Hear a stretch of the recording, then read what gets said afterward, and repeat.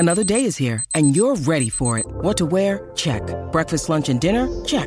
Planning for what's next and how to save for it? That's where Bank of America can help. For your financial to-dos, Bank of America has experts ready to help get you closer to your goals. Get started at one of our local financial centers or 24/7 in our mobile banking app. Find a location near you at bankofamerica.com/talktous. What would you like the power to do? Mobile banking requires downloading the app and is only available for select devices. Message and data rates may apply. Bank of America N.A., member FDIC. Welcome to the Go Big Redcast, the Husker fan sports show with Dave, Honky, Mac, and Boomer. Welcome to the Go Big Redcast. I'm your host, David Gassers, and I'm with Honky. This polar vortex sucks. It's time for spring. Let's talk some football. All right, and I'm also with Boomer. Well, I'm just excited that finally we might get that West Coast Nebraska connection. I've got this whole idea for some Calabrasca t-shirts that we could roll out. I think that'll be a big hit. That's great. Novel idea. And we must be talking football because Mac is back on the show. What is up, Redcasters? Hey, Nebraska basketball fans. I'm back. The hurting's almost over. We're going to talk a little spring football. We're going to get through this. Come join me. It's going to be great. Well, we may just touch on Nebraska basketball and Nebraska baseball later in the show, but it is getting close to spring football, and we had some breaking news today as well, Honky. We have a new defensive line coach that will be here for spring ball. We have Tony Tuaoti, I believe, or something close to that. I'm sure we'll get his name right here soon when we get to meet him. But the hire is official as of today, and this is a defensive line coach for the Cal Bears, Cal Berkeley. Been there for the last 2 years. Prior to that, he was at Michigan with Jim Harbaugh as a recruiting coordinator, I believe. And then prior to that with Cleveland Browns, and then he was in Hawaii, both I believe high school and at the university. He played football at Hawaii with the Fighting Rainbows, and been coaching for almost 20 years now. Honk, someone that must have wanted to take that path after playing in college football for quite a while. What do you think about the hire? Well, I think it definitely adds something different to the staff that they didn't have before. I had mentioned right away after Dawson had left that Perella was the name out there, and Perella would have been a great candidate. Maybe he was a candidate, maybe he wasn't. But at the very least, I don't know that he would have brought something different the way that obviously Tuaoti brings. Tony 3 T's. Yep. Tony 3 T's right now, right? But yeah, you think about, we have Noah Pola-Gates here now, and he announces at the Polynesian Bowl, and now we bring in a new coach who brings that entire coast to us. He brings something different than what we had before. And in Frost's case, I mean, that makes complete sense. We're a national recruiting program. Our staff is definitely Southeast based and Midwest based, and this is somebody that brings us another area. Mac, your thoughts? I keep a list of 5 defensive line coaches at all times in my desk drawer, because you never know. And honestly, I mean, like, I have no idea. Like, I had no expectations for the defensive line coach, except that 1, I hoped he came from a 3-4. Mm-hmm. And then 2, you were hoping he had some sort of connections or some sort of footprint that we didn't have currently on the staff. And 3, but not the least important, honestly, the most important, does he fit with this staff, with the personality? One of the things I think is kind of the secret sauce with this coaching staff is their chemistry. So presumably he kind of checks at least that box as well. So, there's nothing not to like on his resume. Matt, you hit it 100%. The Polynesian connection is, that is something that has been made an emphasis, and that this takes a step towards it, and it. Yeah, he checks a lot of boxes, so I'm thrilled with it. I'll have to refresh my list now on my top defensive line coaches in the Browns or in the the 3-4 thing that you mentioned makes a lot of sense too. By the way, you want to be developer that's the thing. I want a developer more than a recruiter, honestly, and I'm hoping that's what this guy is. He is a 3-4 defensive line coach at Cal, but prior to that, he's also been an outside linebacker coach within the 3-4. So here, you're hitting multiple areas, and there's a lot of overlap. We've talked about this on multiple shows where guys like an Alex Davis or Caleb Tanner and different players, the difference at times between D-end and outside linebacker, that there's so much overlap between some of these players. And here's a guy that's coached both of those positions. He can bring some expertise in addition to, I hit the recruiting piece right away, but there's other expertise that he brings that maybe the staff didn't have as much of before. I don't know. Yeah, I think it's a good point. He obviously has been coaching for a while and definitely has expertise in the 3-4. Seems like at Cal he has had success developing that D-line very quickly with some significant improvements. So, honestly, let's hope he sticks around for a while. I'd love to see, if Dawson wanted to go, let's have Tony T stick around for several years and really add some consistency to that D-line coaching position. All right, guys. Tony T, I like that. Tony T. Yeah, Tony T. Or Tony 3 T's, however you like to say it. We'll learn more about Tony T eventually here during spring football. I'm sure we'll get an interview or two. But that's on the defensive side. Let's actually maybe start with offense. We'll get to defense maybe next week, actually. But we want to focus kind of a breakdown by position on the offensive side of the ball. So let's do some scoring explosion, guys. Scoring explosion, the offensive breakdown. All right, Hunk, let's start with the quarterback position. And I don't think there's a big mystery here who's on the top of the depth chart.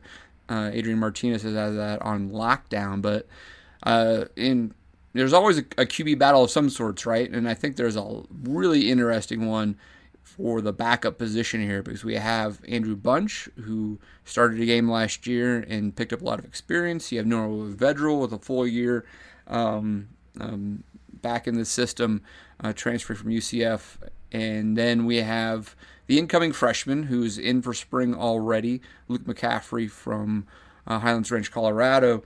And I think it's really, to me, just up in the air. I think these guys will have to be out there proving it day in and day out this spring and who's going to be backing up Adrian. Honky, you have a sense on, between Bunch and Vedral, for example, who has really the inside track? Well, not yet, but I will say what we have with Bunch, we have a player that put himself into that portal, into the transfer portal, and has decided to stick around here. Now, everything that we're going to talk about with the players that are on the list right now, these are people that are actually in spring ball, that are playing, that are on the team right now in spring.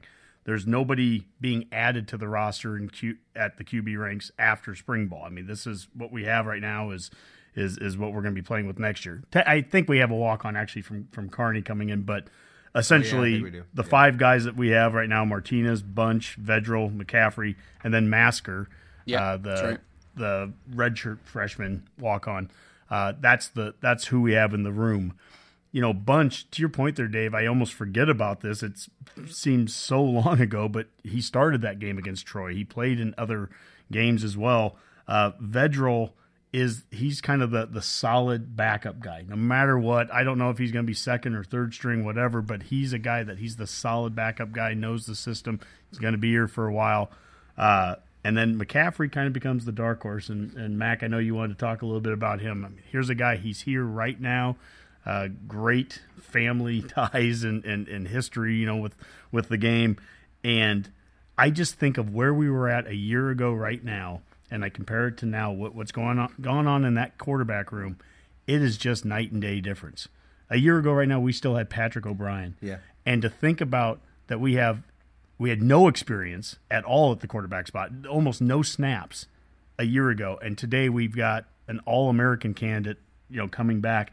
And we have guys like Bunch who started. We have Vedral who has played now for multiple years in this offense. We have the next big kind of player, McCaffrey, on campus. And even a guy like Masker who at least has some experience now here. We're in such a better spot. Athlon's had us, I think, the number 2 quarterback position group in the Big Ten behind Michigan. and only Michigan. So, I mean, that's a year-to-year change. Unbelievable. That was an intriguing ranking that Athlon had as the number 2 quarterback room in the Big Ten.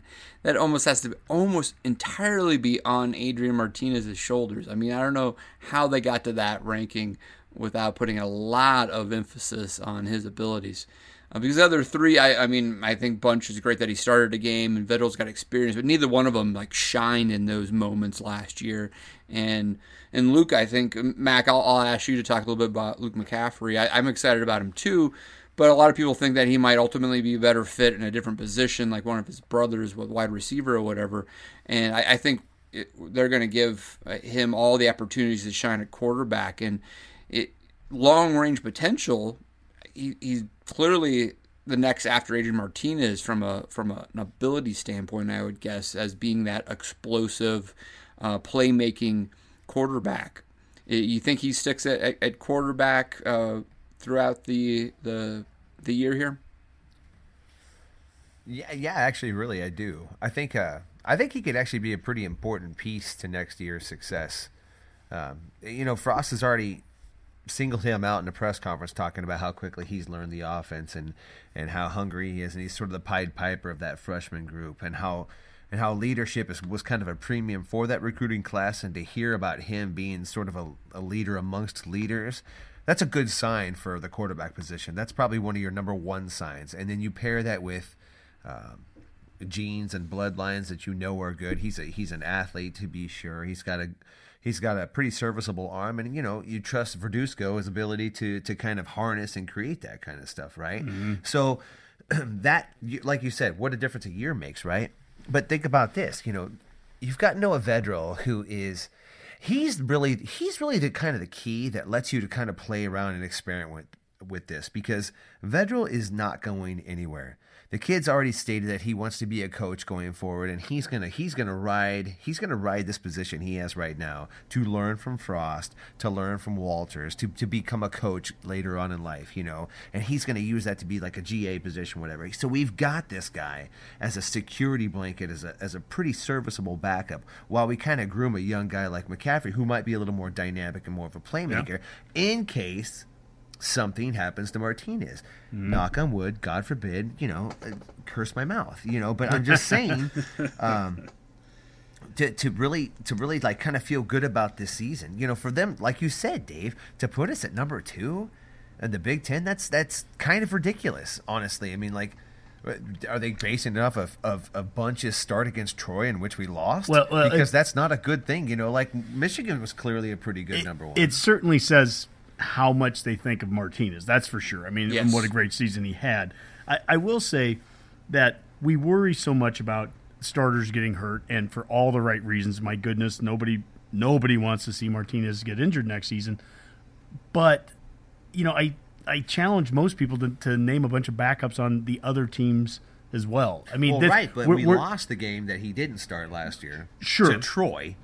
And, that should not even be a possibility this year. If he were to go down because Colorado plays dirty, but if he were to go down and then we have Luke McCaffrey or a seasoned Vedral to come in, we win that game. Vedral wasn't available against Troy, obviously. My point is that you hear this from everybody. It's not just a Nebraska thing. It's like, if Clemson didn't have Lawrence, at the end of last season, they would have been affected, right? I mean, everybody short of Bama last year who could, somehow have Tua get hurt and still have Hurts around, short of that, not too many teams can go 2 or 3 deep at quarterback anymore. And so am I worried if something would happen to Martinez? Absolutely.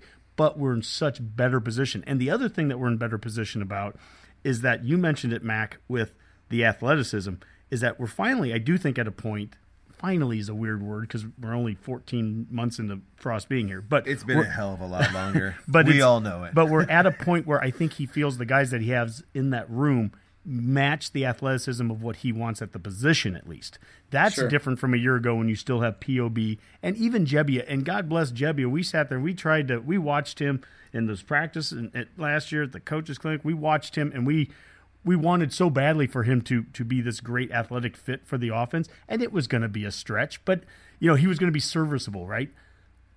McCaffrey's not serviceable in this offense. McCaffrey can run it. Vedral has the athleticism to be able to run It it. was all square pegs, round holes last year. Yes, and if we have 3 guys on scholarship that we feel really good can run this and have the athleticism, and then you still have even an experienced back 4th-string guy, that's where I just feel like we're more solid. Are we the number 2 in the conference? To your point, Dave. Yes. That's No, we are.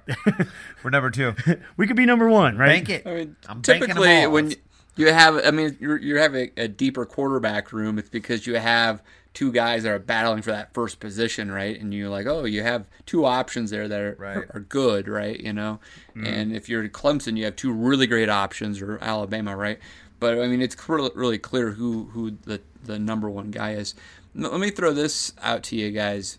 I mean, I think the most logical situation that occurs is that Adrian Martinez continues to progress from his freshman year to sophomore year, and he's going to be that much better and that much better in Frost's offense, et cetera, et cetera. But there is such thing as the sophomore slump, right? We hear that applied across different sports. Is there any chance that there's just because of all the expectations thrown on Adrian, et cetera, he has a little bit of a hiccup maybe early in the year where he just has a game that doesn't quite, everything goes right, and, you know, you're like, oh, you know, maybe he's not advancing quite as fast as everybody wants him to do? You know, you hate to sound overconfident about something like that. And You're going to say no. You also don't want to underestimate the value of a Divine Ozigbo and a Stanley Morgan being gone. Those guys were very productive players, and the lack of them early on in the season might manifest in it looking like Adrian struggled. Those were big-time playmakers, but no.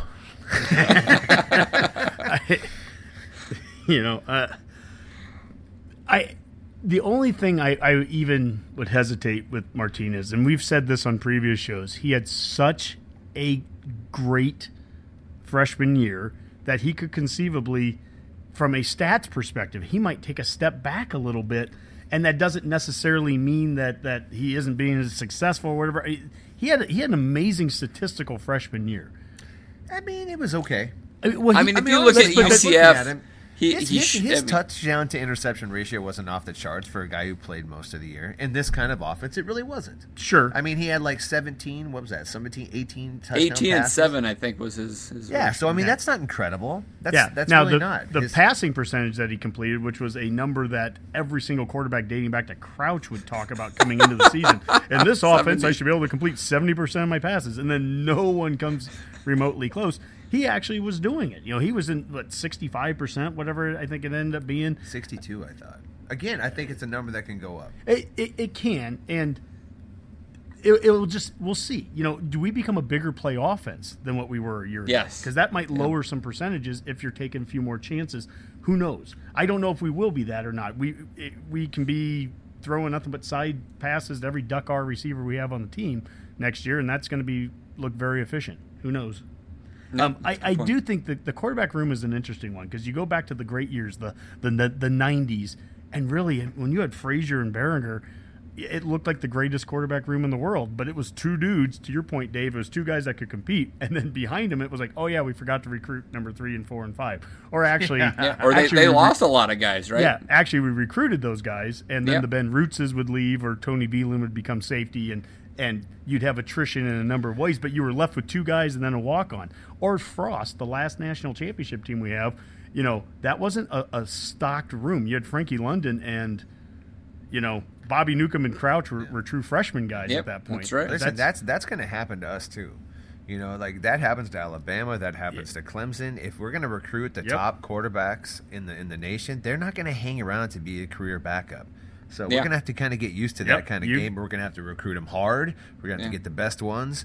And whatever, competition. You've said that so many times, competition will decide who starts. You know? It's so true. You can't get all panicky about it, you know? It doesn't matter who you are. Clemson loses a quarterback that goes to Missouri. Georgia loses a quarterback who's now at Ohio State. Alabama loses a quarterback who's now at Oklahoma. And because the NCAA just makes up rules every year, apparently they can play right away. So that's right. Who knows? Yeah. That's right. You know, Boomer, I'm going to bring you in here on a complete side note a little bit on this career backup idea, which is intriguing to me in some sense.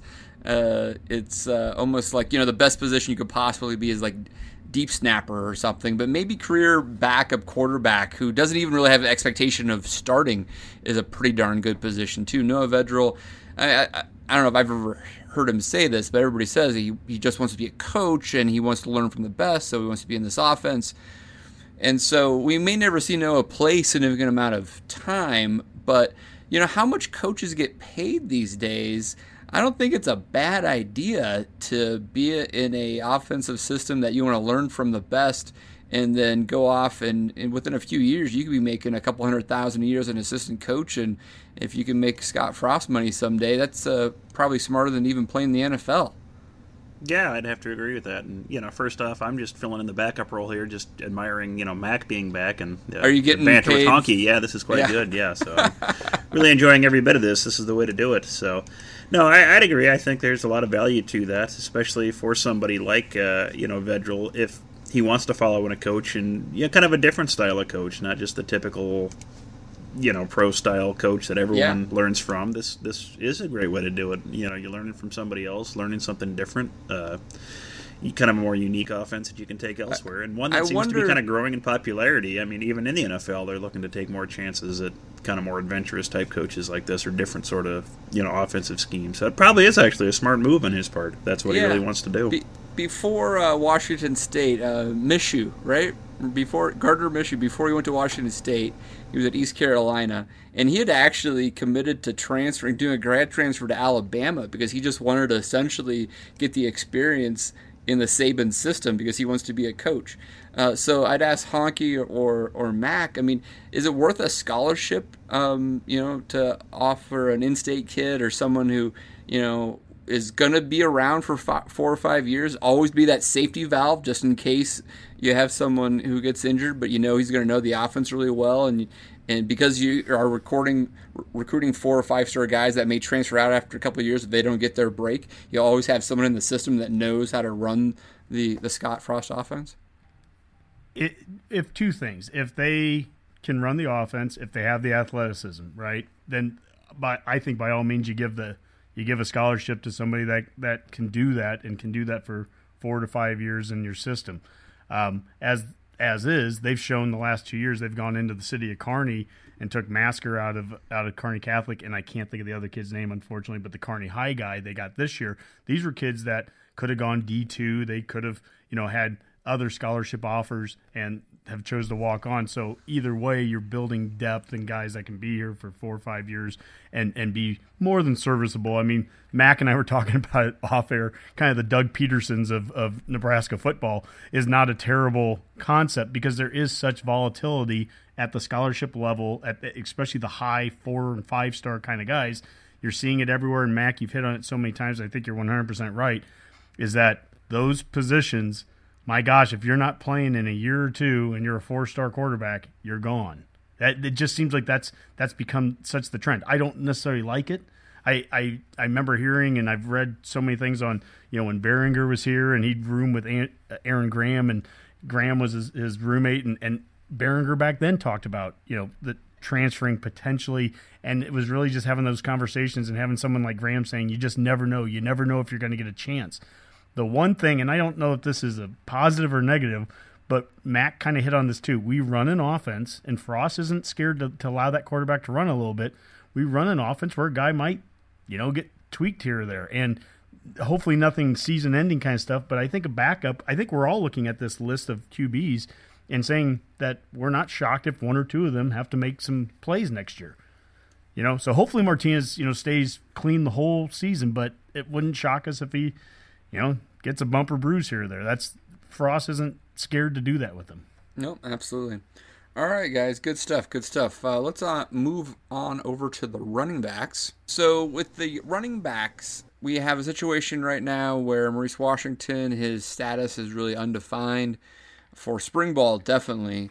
And so I don't know if we want to spend a whole lot of time on Mo.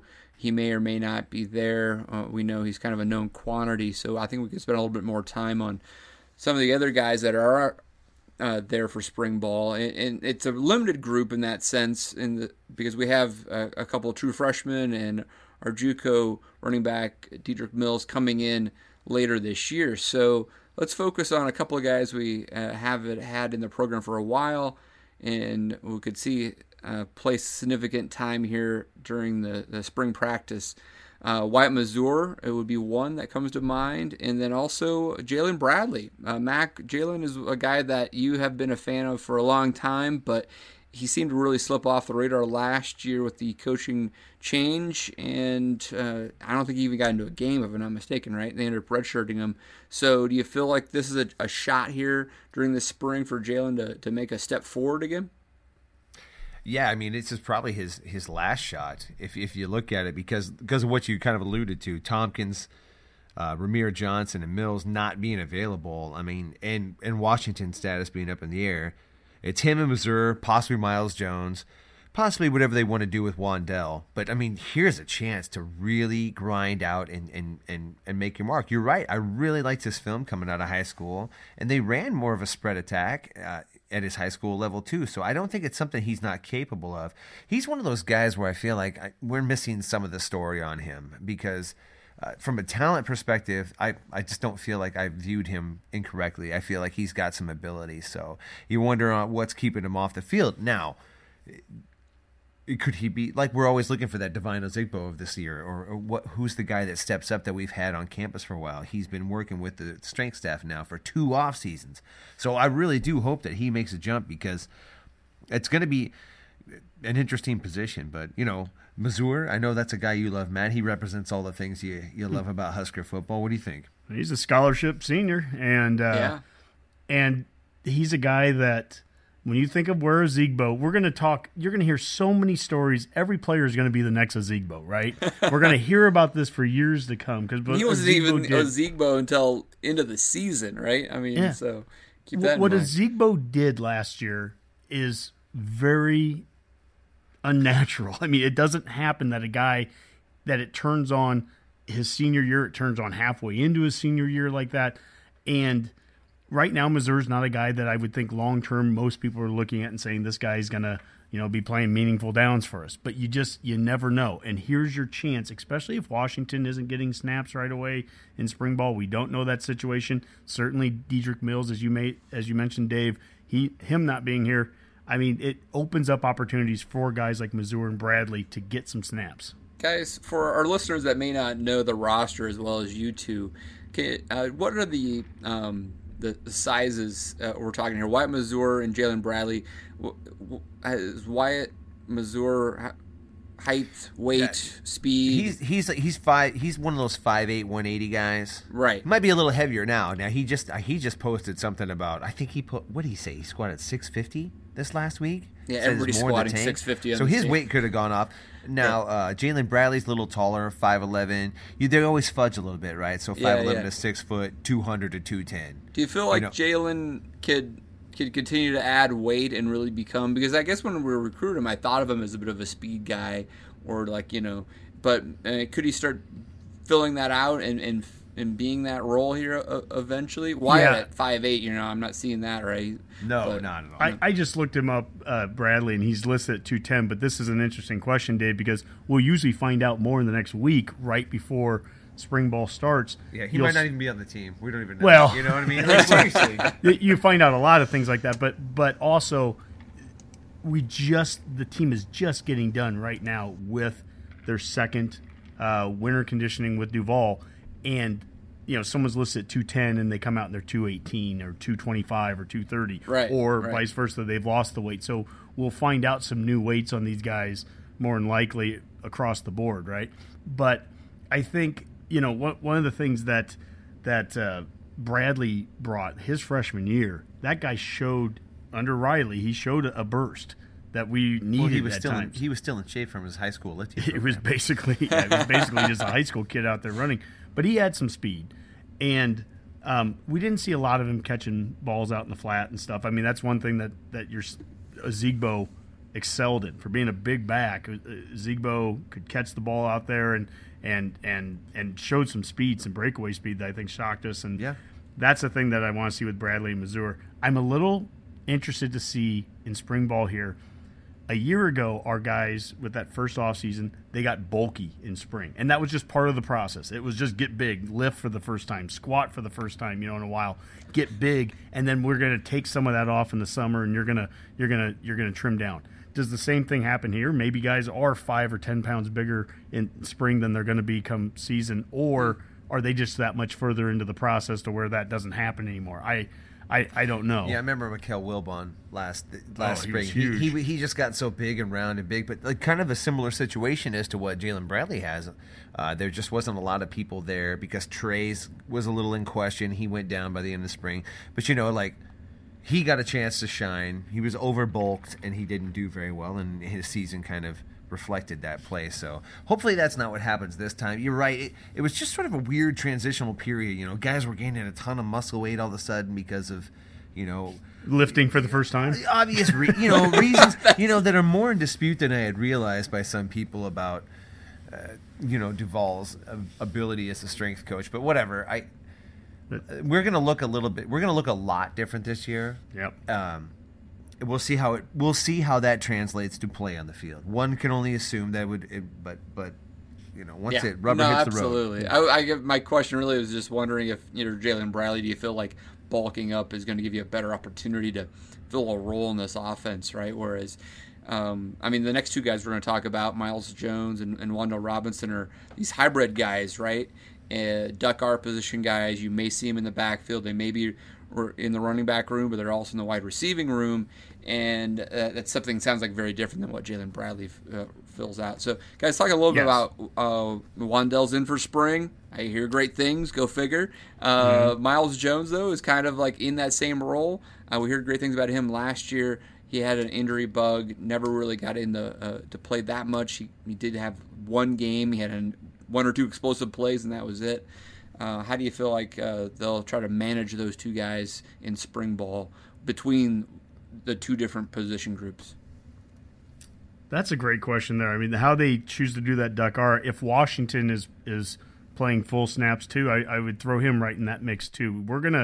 This is going to be an ongoing recruiting position that Frost is looking at is speed. I throw Ramir Johnson in that once he gets here too, is that we're going to have guys that are going to kind of be able to play a little bit of both. We're pretty much a one-back offense most of the time. Sometimes they do a little two-back. But so if you want to get on the field and you're a running back, being able to line up outside in a receiver position is only going to benefit you. Miles Jones, you mentioned it, Dave. He just needs to be healthy. And I think that really hurt him as much last year as anything. But for him to be able to come back here, he adds an element to the offense that we didn't have last year until Washington really started, coming on. And Wan'Dale, Mac, I'll let you talk a little bit about him. He's built a little differently, but as we've read on the interwebs, he's had the most amazing offseason of lifting ever. And I love those stories. Everyone's got them right. Yeah. But hopefully it's true. Hopefully he's taken to Duvall and everything that he's doing with him. Yeah, well, clearly his attitude's right. He's in there working. So regardless of what the results are, the numbers are, you can trust that he's in there grinding. But the Duck R position is going to be an interesting one going forward. As far as this offense goes, it's the one position I haven't really got my handle on. Like, is it going to be? Are we experimenting now with the personnel that we have, or are we starting to recruit for what we want that position to actually be? Because in my mind, is Wan'Dale that perfect Duck R? Is Miles Jones that perfect Duck R? Or is a guy more like a Maurice Washington? Is it going to be a body type or like an explosion type?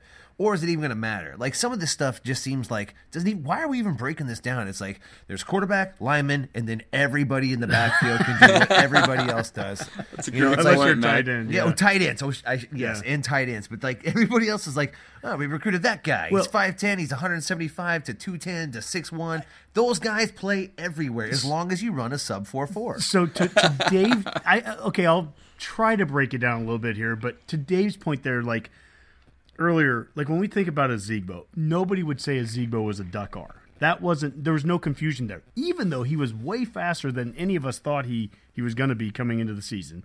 And he had really good hands. He could catch the ball well, sure. And yet we would somehow identify him as, okay, he's not a Duck R. Now, for all we know, he may have been doing duck R things on some plays. I have no idea. But we Word would on the street is he did some duck art. he did some duck R. But we wouldn't identify him as a duck R. For whatever reason, I could be totally wrong, but like Dedrick Mills, I don't identify as being a duck R. Again, could be a fast guy. Yeah, I know what you're saying. I know what you're saying. There's a body type that's sort of Yeah. like, okay, at this weight, at anything over 210, it's like, well, you're not a duck R anymore. I Jalen Bradley, in my mind, doesn't fit that. Tompkins doesn't fit that coming in. But Ramir Johnson, when he gets here, the guy just ran a 41 whatever in the 400. I don't even know. I mean, just ridiculous numbers. Blazing. And so I could see Johnson falling into that. Wan'Dale Robinson falls into it. Miles Jones. Missouri falls into it. Yeah, and then you have Washington. Missouri's an interesting one, too. I mean, there's a lot of guys that can kind of fall into that. And basically what I think of is I think of a scat back. I think of a guy that's the third down back in the pros. He's your Dave Meggett. Yeah, you're smaller, faster. And obviously the guy that's going to get talked about all the time right now in college football is Rondale Moore. So who's the next Rondale Moore? And I see us having like 3 or 4 guys that at least fit that mold. I'm not calling them Rondale Moore yet. I mean, you look at Rondale Moore's stats, Mac, if you look at Rondale Moore's stats, you probably would actually categorize him as a wide receiver. Oh, for sure. I mean, right? absolutely. And I kind of feel like that's what Wan'Dale will be here, is more of a wide receiver. I just don't foresee us like handing him off a bunch of, and letting him like do his own reads. It just doesn't make a lot of sense. Yeah. We've got a ton of bodies back there. He's best in space. I think the staff knows that. I really don't even understand this running back talk at all with him. It just doesn't make any sense to me. But however you end up using him, like on a speed sweep or something like that, I suppose. He'll get carries, but it won't be like carries where he's, off tackle. It'll be sweeps. I also think with Duck R, I think of a guy that could be lining back and catching punts and kickoffs. Yep, And that's an area where Rondale Moore made a big impact for Purdue. Obviously, Washington's been back there. I could see him, Missouri back there, Miles Jones, Spielman, Spielman, Wan'Dale Robinson. Yeah, that's the thing. And Spielman's as much of a duck R to me in body type, and that's what I'm saying. It's like J.D. Spielman could easily be the duck R. Well, there's your transition to receiver. I was just ready to move. So yeah, absolutely. Let's go to wide receiver. J.D. Spielman, obviously our number one returning threat there. The catch passes from Adrian Martinez, and we have a lot of guys competing for those other positions. Let's start with JD just for a little bit there, guys. You just said did you feel like JD filled the role of Duck R last year as well? Is that fair to say? Yeah, I really do. I mean, I think in those games where we were having a hard time getting the offense going, that JD really did a good job of filling that role. He's super consistent with his hands. He's pretty good after the catch, and and it kind of just sort of displayed what that position could be like.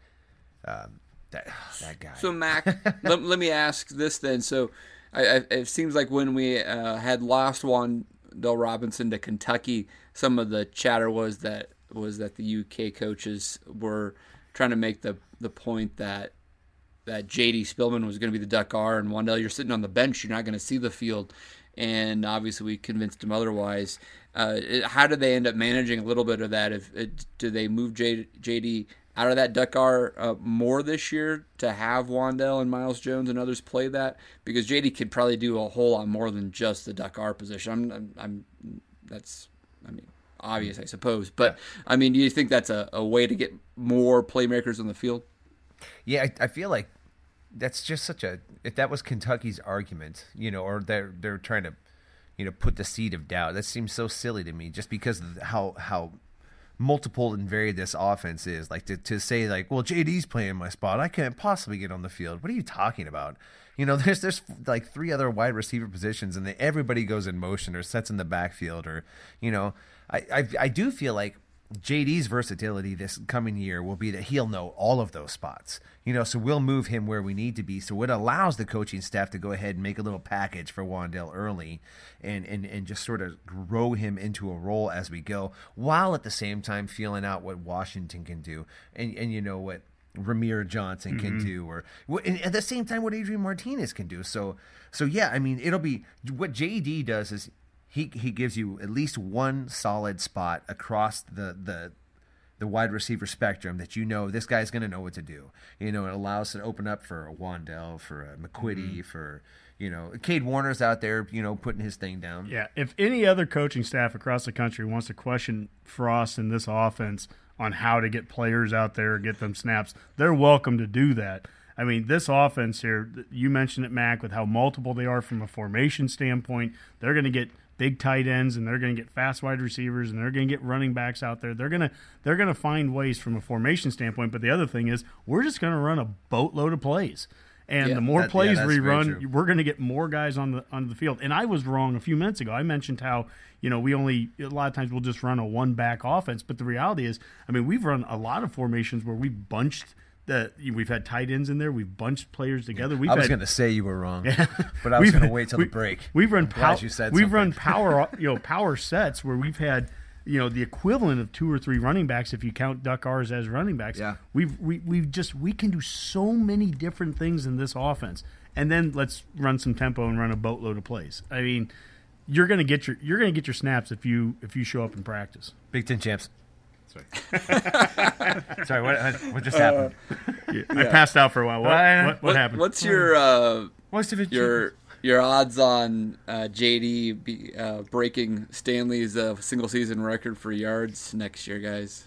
I think honestly, for me, because I feel like early part of the season we'll still be trying to feeling out some guys. I think he might get some monster stats early that allow him to break it as we develop guys along the way. He might. I don't want to discourage the thought of that. I just think that last year we were so focused on only 2 receivers, and the stats showed it. I mean, those 2 guys were getting more attempts than everyone else on the team.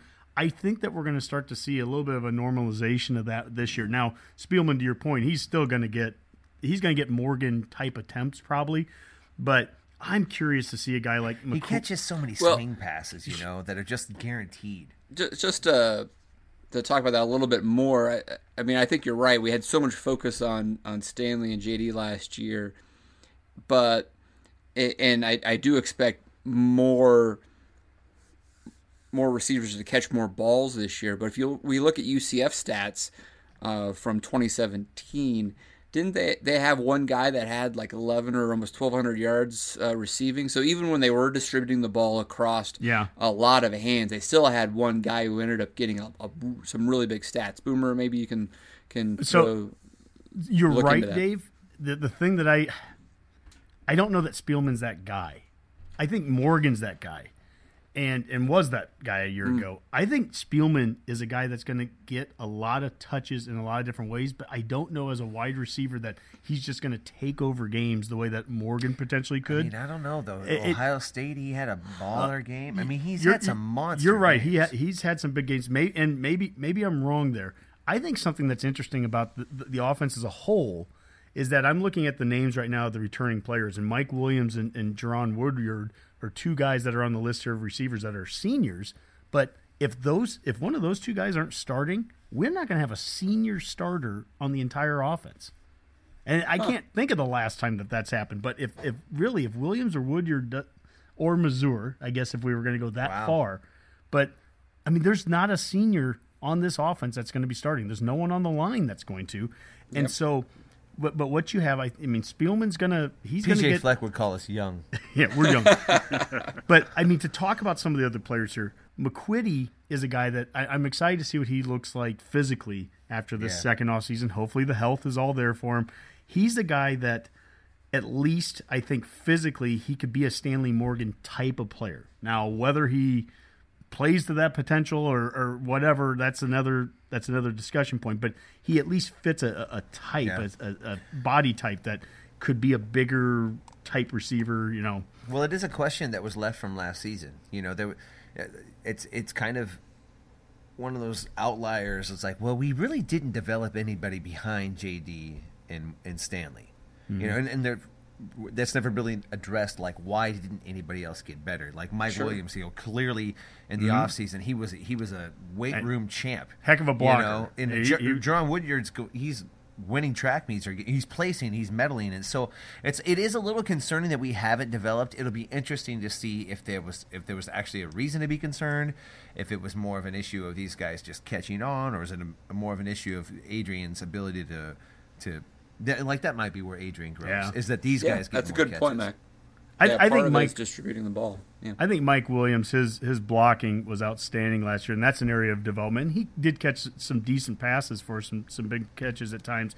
Woodyard's a guy that we need that speed, and again, those are two guys. I mean, the clock Same is with ticking. McQuitty. I mean, like a big body guy, or like the wild card I have listed here, Andre Hunt. Yeah. He started to play a little bit last year. Really excited to see him in spring ball here, and then Cade Warner is the guy.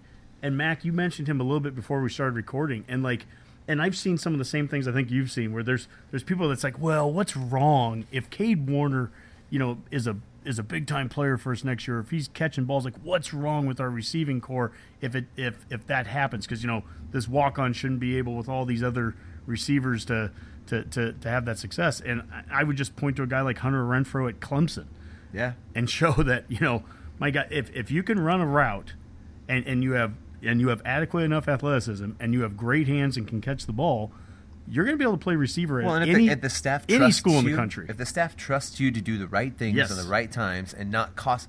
I mean, because think about how the first 6 games of the year went last year.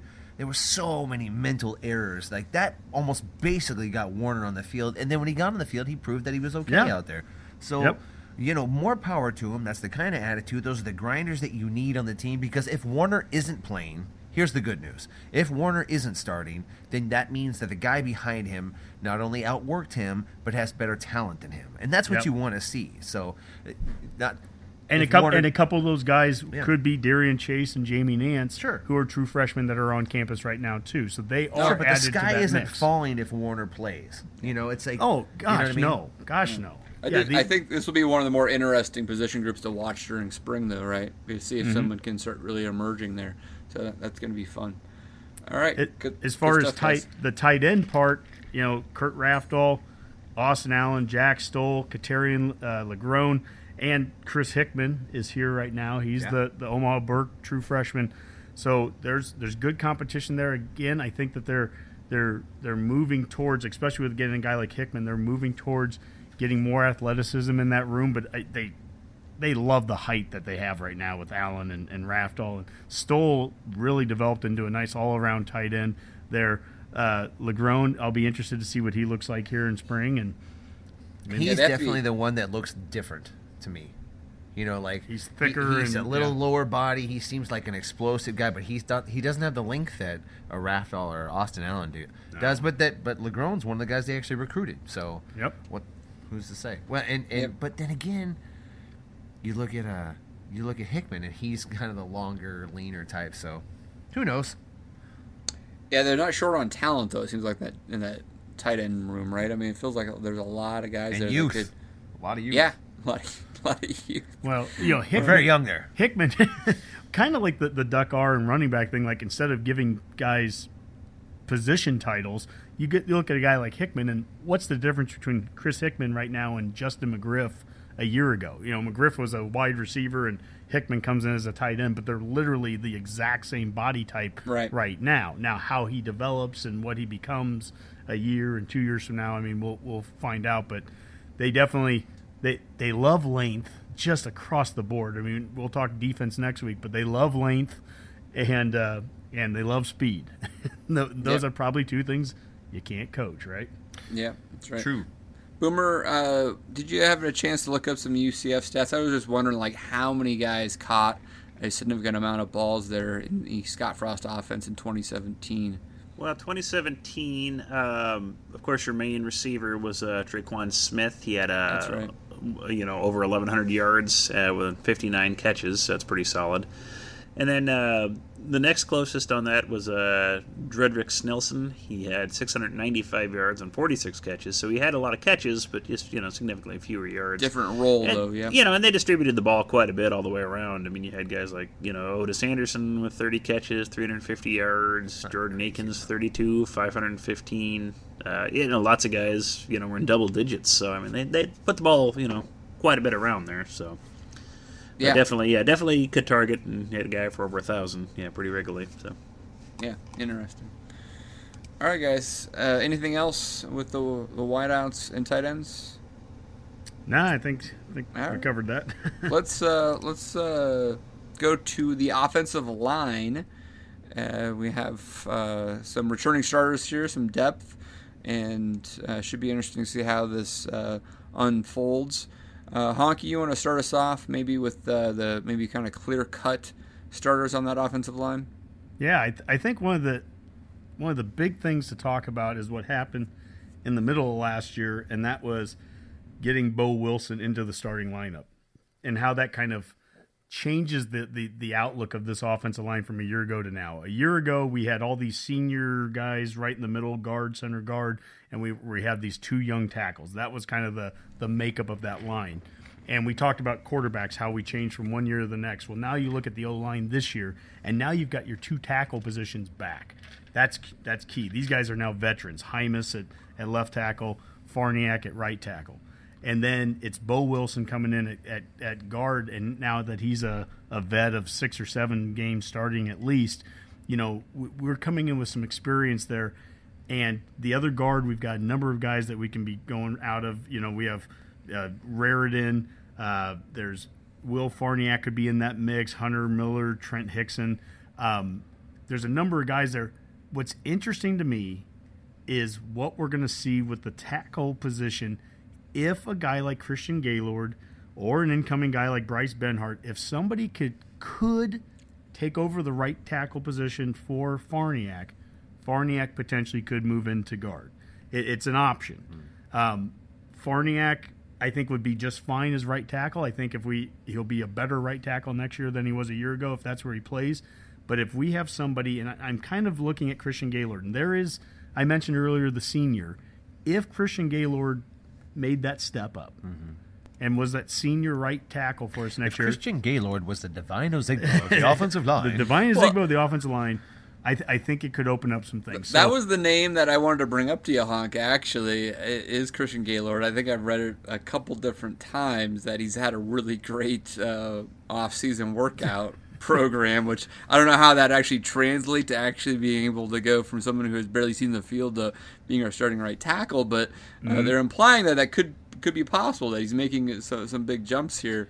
That would be an ideal situation, right? Well, and you'll notice the position I didn't talk about right now, because I want to separate it for a second, is center.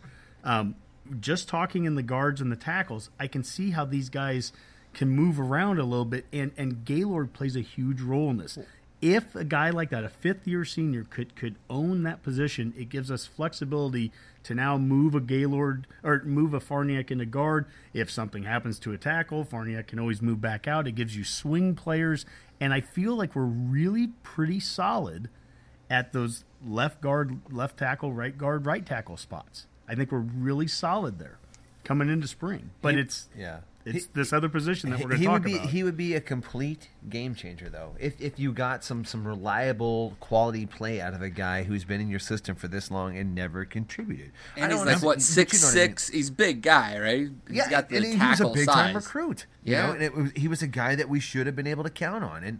And if we're being, if it's fair to say it about running backs, it should be fair to say it about the offensive line. But he's been a disappointment. He is not. Oh, Gaylord? Produced. Yeah. Yeah, he picked us over Texas. I mean, that I think right there, and he was a 500-mile radius guy being or a next, a bordering state guy being a Kansas kid, and we haven't recruited a lot of Kansas, so yeah, that part probably has been a disappointment up to this point. But I hear a lot about the Benhart coming in and playing tackle this year. I don't know how much I love that idea. I don't know how much, when you talk about if certain things happen, what does that say about your current situation? And there's just not too many that when I work out in my head, that a freshman tackle sounds good. But wasn't that a Hymas? Hymas was a freshman tackle. Yeah, that wasn't a good idea. That's a total Riley idea. But you know what I'm saying? Hymas would be a better redshirt sophomore right now than he would be a true junior. Well, right, and I think, do we want to have a freshman tackle when we have a sophomore All-American at quarterback? You know what I mean? Like, do we maybe we wait to take that move next year? Sure, that's the magical his junior year, and we've got this line played out. So I'd rather protect those sides with a Farniak who's played. But Gaylord is Gaylord's the game changer there, because Farniak, I don't have an issue with him at right tackle. It's been more the things I've read and I've seen online, and I've heard more things about how Farniak is just naturally he'd be a guard, but I was fine with what he did at right tackle, and they the way they use their tackles in this offense, there's times those guys get out there in space where you get to see them one-on-one in situations, and they're blocking a smaller outside linebacker or whatever. So there's opportunities to see a tackle look like a fool or dominate. He's certainly got the length to do it. And I've seen Farniak look just fine out there. You mentioned length right there. One of the things, these four aren't here right now, but the incoming freshmen that we have, they're almost recruiting all tackles, and these guys will fall into spots. But you want length. I mean, Matthew Anderson, Ben Hart, and that Fritschke and Michael Lynn. I mean, if you're shorter than 6'5", that's right. Good luck in the future. I mean, we're definitely getting height there, right? I think what we have to start to do is start to transition over now to the center spot, and this is where it's a legitimate thing. We've lost Tanner Farmer, obviously Cole Conrad as well. It's such a key position, and we've got to find the next solution there, right? Cam Jurgens is somebody that I've made the statement before. I'm like, it's hard for me to imagine him being the guy next year, just because that just seems like such a crazy whirlwind fast turnaround to take this guy that was a tight end kind of guy, athlete a year ago, and all of a sudden he's your starting center. But he's going to be right up there. He's 6'3", 270 right now, and who knows, he might be a little bit bigger than that now. And he's going to be competing with, sophomore walk-on Hunter Miller, sophomore walk-on Trent Hickson. The interesting guy in this mix is the Iowa Western transfer Joshua Wagner, and he was listed, he's 6'2", 280, and was rated the number 1 junior college center by jcgridiron.com. So he's a walk-on. But, I mean, being listed the number 1 JUCO center there, I mean, between Wagner, Hunter Miller, Trent Hickson, 3 walk-ons right there, and Cam Jurgens, your 4-star. Who's your projected? Who are you saying starting? Oh, I mean, geez, I can't even project anything right now. Started spring. Starting spring? Oh, I'd probably say it's Hickson or Miller. Miller, he started spring, I think, last year when we had injuries. That's to right. Yep. And then after Conrad. that, then how far below that would you put a Cam Jurgens?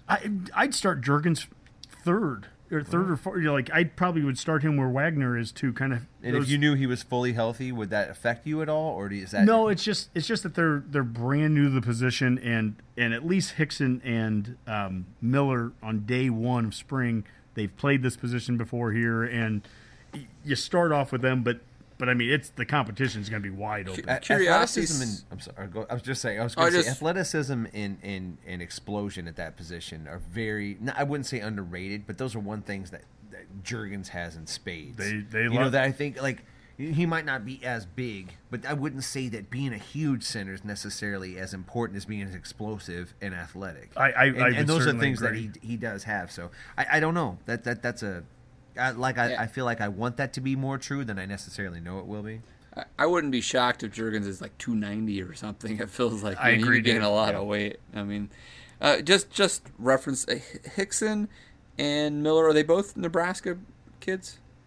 I believe so. Miller, I want to say, is a Stromsburg guy. Oh yeah. And then Hickson, gosh, I can't. I'm almost positive Hickson's Nebraska too. And I think kind of the point you're going there, Dave, is that isn't it amazing how important that walk-on program is? Yeah. We're looking at center, and center also, by the way, could look different if Bland, the JUCO recruit, if he actually makes it here, and we still have a kind of a spot open for him, but he's not going to be here in spring. So, but he changes the dynamics of that room. But without Bland, you're looking at some walk-ons, and you're looking at a Cam Jurgens, who's a converted, tight end because of the athleticism that this staff likes. So obviously, they're gonna make do. They're gonna find the right guy. But I mean, that walk-on position is crucial at Nebraska to building depth. As far as what Coach Austin said about the center, he goes, the biggest job for the center is to snap the ball, but secondly is to instill confidence in the guys to the right and left of them. So how confident they are in their calls gives the other guys confidence. It gives the guards and tackles confidence. That's going to be, I think, as important as anything. And Mac, to your point about Juergens is that kid's a tough guy, and he's a young guy. He has all this athleticism. One other thing is he's a pretty smart dude, and that's going to be ultimately, I think, can you instill that confidence the way that Coach Austin's mentioned there? The guy that shows the best coming out of spring is going to be the guy who's going to be number one going into the fall. That really will be a very interesting position battle to watch. Probably the most on the line, I would say. All right, good stuff, guys. Anything else on the O-line? Nope, that's it. All right, let's call that a spring preview for offense. We'll do the same for defense next year. We'll come back here with the mailbag. All right, Hockey, let's crack open that mailbag and see what type of questions we have this week. All right. First question comes from Mailbag Virgin Merle. And I'm assuming he's talking about baseball here because he's talking about northern teams. But why are northern teams always so screwed? Boomer, that seemed very vague, but he might have been talking about Baylor, Nebraska getting switched to Waco. I don't know. I'm going to direct it to you. You're our baseball guy, or you and Dave are. Why are northern teams so screwed? Well, I'm just pleased to see Merle getting a shot there at America Online. He's finally figured out how to make that work, or however we're getting the credit. Good job, Merle. Yeah, that has been a problem. I think it's been recognized in, especially in baseball, just the insistence on starting the baseball season in February, which I really don't understand. It just doesn't make a whole lot of sense. I mean, it's actually been pushed back. It used to be earlier. Yeah, it did, and it's just. It is a problem, and I think people recognize it. I mean, you're cutting a huge swath of the country that they just can't play a home game for months on end. I mean, I don't know if we're going to be able to play a home game here at Haymarket Park until June, the way this winter's going here. So, it's a terribly unfair advantage to a lot of schools. I mean, we already cede enough power to the South and the West when it comes to bowl games and the playoffs and everything else in football, and apparently we're been doing that with baseball. There has been talk. I've seen, certain, coaches and athletic directors talk about it. Not just necessarily, Big Ten coaches, although they should raise a bigger stink than they do. But I've seen, TCU's talked about, the need to push the season back, if only for the fairness aspect of it. But also, it would make more sense to have it tied in a little better with Major League Baseball. You think of most other college sports, you got college football going on the same time the NFL is. It's football season, everyone knows that. You've got college basketball going on with the NBA. It's basketball season. I mean, college baseball's done before the All-Star break. I mean, in most cases. So I mean, you've kind of half the season's gone. It's February. Nobody in Nebraska's thinking about baseball right now. It's just not good marketing. So Boomer, what would be like an acceptable, like how late can baseball go? I remember, for some reason, like in college 20 years ago, that the College World Series, it felt, maybe I'm wrong, but it felt like it was early June, and now it's late June. So it's already been pushed back a little bit. Like, how reasonably late do you think is still okay to be in college baseball season? I don't even know if is there any rule that would say it would have to be done by a certain point. I mean, I think you'd want it done before August, clearly, because a lot of schools are starting to regroup and starting school fairly soon on that. I mean, I don't see any reason you couldn't have it go into June and July. Is there any particular reason that wouldn't be feasible? Right now it goes to late June.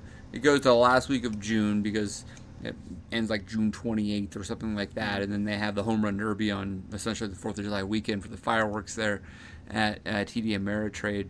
So you could push it back potentially to a full month to late July potentially, and still have and then spring football practice is essentially starting the next week. Essentially, is what it amounts to. So I mean that's logistically feasible, I would guess.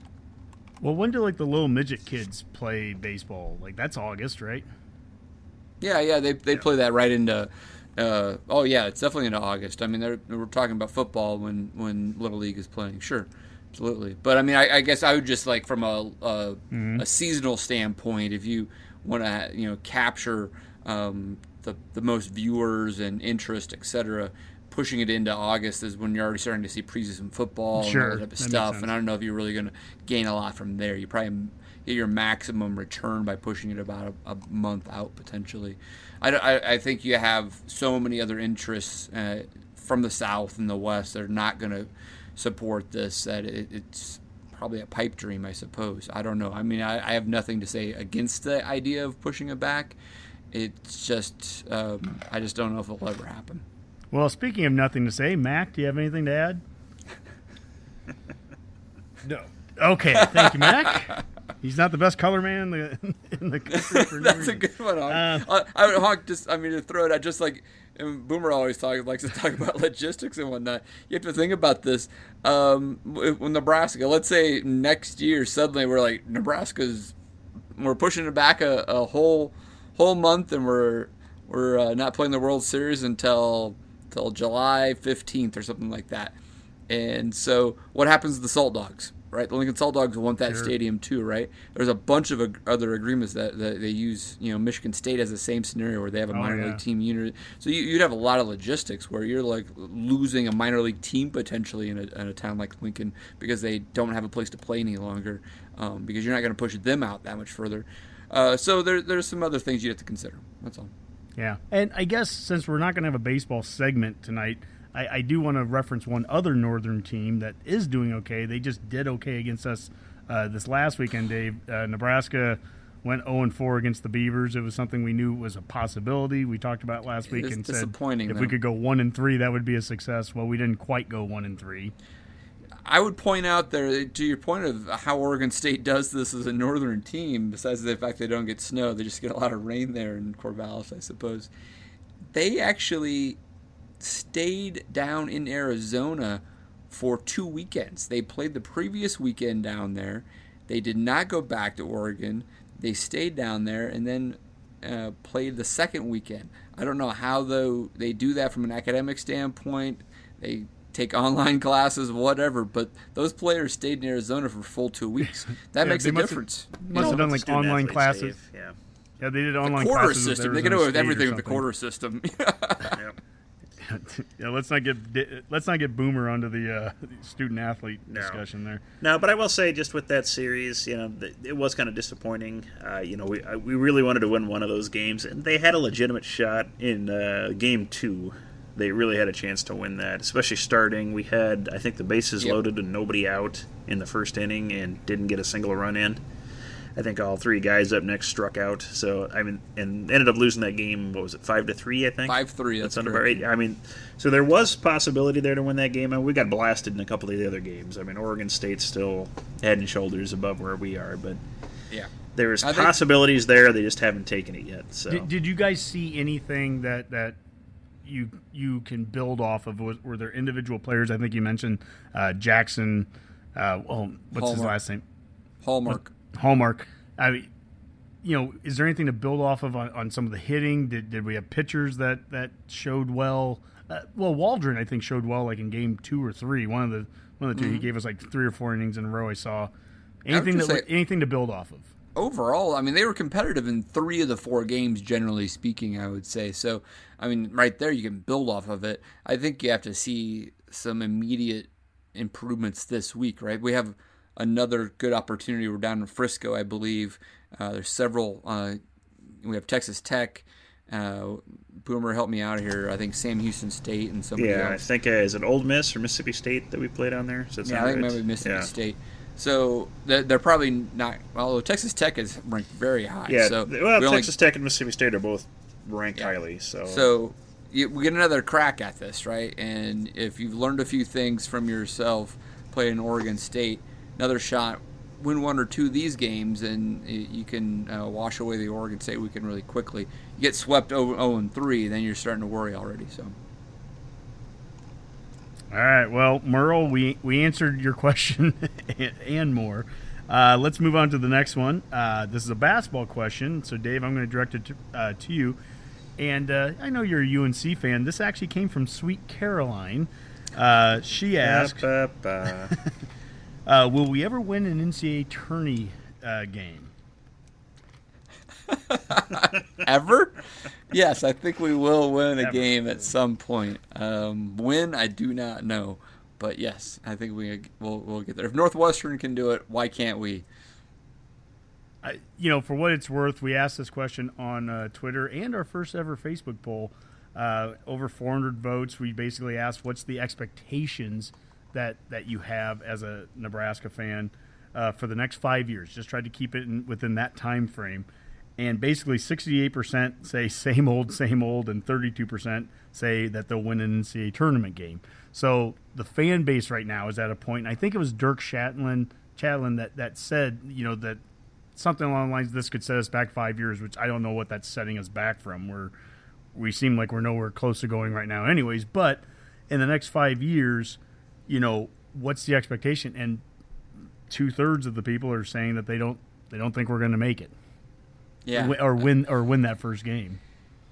I don't know what to say to that. I mean, I don't blame them for thinking that, but there's no reason why we can't win one eventually, right? It's just a matter of getting the right coach and the right players in, and we've made enough tournaments. Honestly, I mean, I don't know what the odds of making 7 NCAA tournaments or whatever it is and not winning a game. At Northwestern had never even made a tournament until they finally won 2 years ago. They hadn't made an NCAA tournament.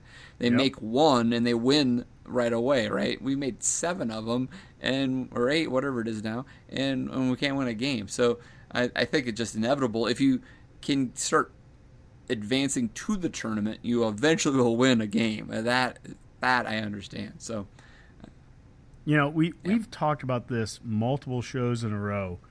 And I'm certainly seeing it with sports writers now too. Is that I feel for the fans here. These fans, Nebraska basketball fans, deserve a winner. I think it was Jack Mitchell had a podcast and he went off on that right after the last game of the Purdue loss.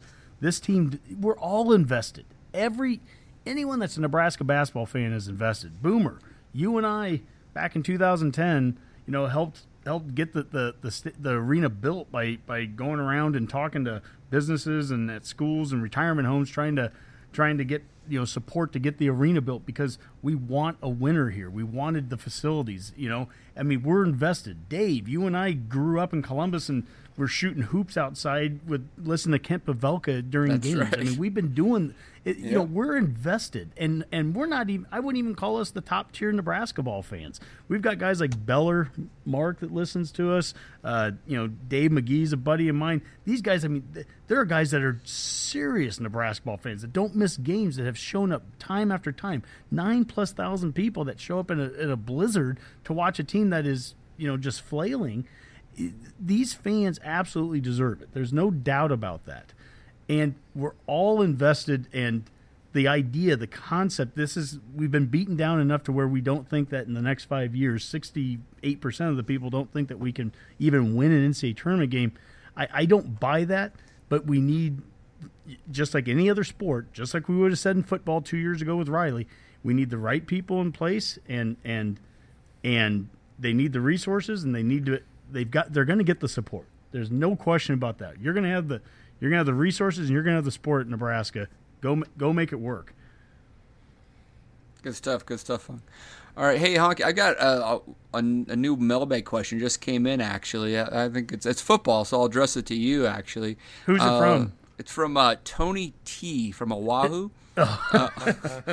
And he asked you, what does the D-line depth look like next year, and are Runza's that good after all?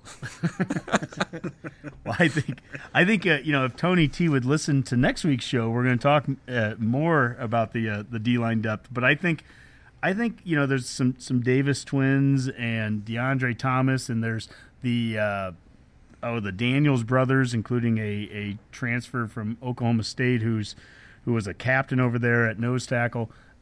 Our depth is looking pretty decent. He's got some Unless bodies. You're talking about depth on the squat, am I right? And we're not going low enough, boys.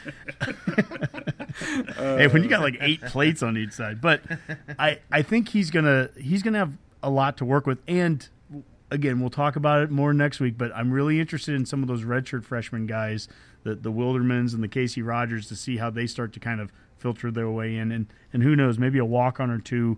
We talked about that so much on the O-line, but there was an article the other week about how many total linemen, offense and defensive, that we have now under Frost, and this is the most number. It's like 42 or 43. It's the most number of total linemen since 2010, something like that. But I mean, the numbers got really low in the trenches under Riley. And so, I think Tony T. Great question.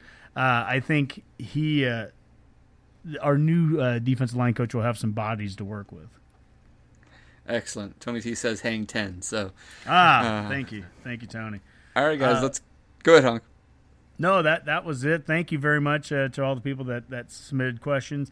You can always contact us at GoBigRedcast at Gmail, and we're at GoBigRedcast on Twitter, Facebook, and Instagram.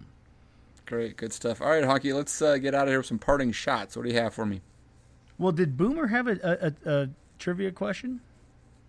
Oh, I can if you need one. I'm always prepared with trivia if you need it. All right, Boomer. Yeah. You came prepared. Here's your chance to show. Well, okay, I'm just trying to help you guys out. So, with the new Polynesian connection we've got here at Nebraska, I kind of wanted to look into a little bit of the past. And we have had 5 scholarship players on the Nebraska football roster in the past from the state of Hawaii. Can you name all 5? Should be pretty easy. Wow. Raiola. Finoti. 2. Tony I was Tata. going to say Tony Tata. 3. Junior Tagayo. There's 4. Ooh, what's the 5th one? This would be George Darlington had the connection out there, right? He worked Hawaii.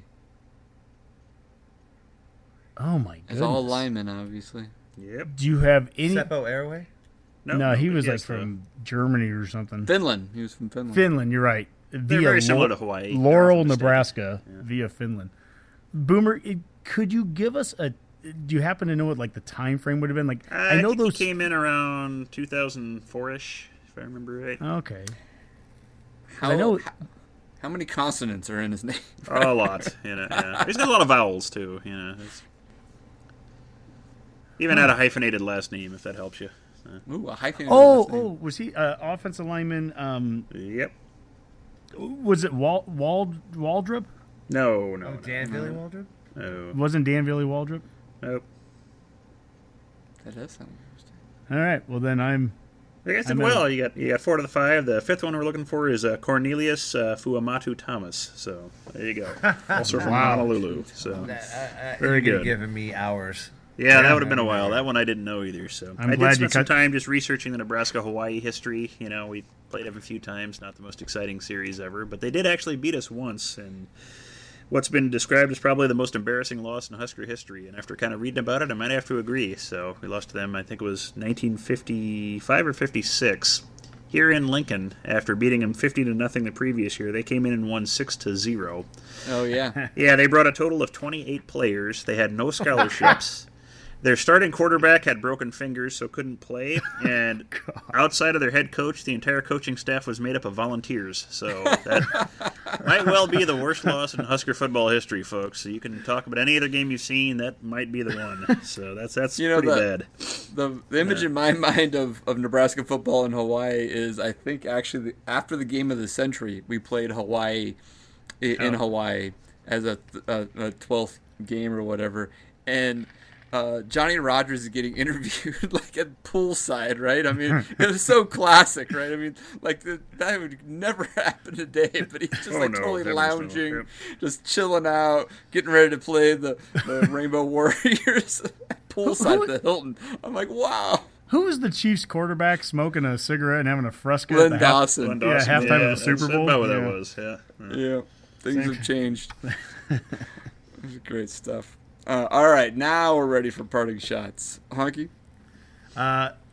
Speaking of basketball, one of the things I want to talk about just briefly is that anytime we're talking about a coaching change, one of the negatives about Nebraska is the local recruiting and how hard it is to recruit here. And I want to give a congrats to Mike Dahm, who's the first Nebraska native ever to score 3,000 points in NCAA history, and he's doing it for South Dakota State.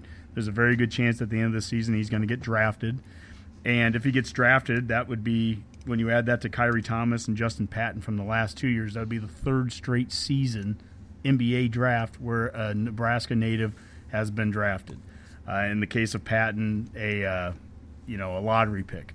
And so, what that tells me is that what I've always said with Nebraska basketball, the state of Nebraska, get your best kid every year. Do that 4 years in a row, and you're going to have 4 of your 13 guys on your team. Get the best kid every single year. And So anyways, congrats to Dom. That's a great stat, and would have been nice to have some of those points here in Lincoln. Yep, I hear you. All right, Mac, what do you have? I would just like to request that Mother Nature just chill out for a little while. No, don't say that. No, don't use that word. No. We get it. You win. It's always you. And then, for my fellow motorists, it doesn't take very long to push somebody out of a snowbank. Go ahead and help some people out along the way. It would just move traffic along nicely. So avoid hills if you're rear-wheel drive, and consider getting your tires changed more frequently. That is all. Just good manners. Yep. And Boomer. Well, I just wanted to give a shout-out to the Nebraska men's indoor track team winning the Big Ten championship the other day. So first time they've done that in a few years. And to Coach Gary Pepin, who actually won the Big Ten Indoor Track Coach of the Year. And I would just like to remind everybody that if this was the only championship we'd ever won in the Big Ten, that would still be one more than Rutgers has ever won in any sport in the conference. So Ever. there you In go. any Ever. conference. Yep. That's nice. Good stuff. That's an amazing thing. All right, guys. Let's call that a Go Big Redcast. Big Red. EBR.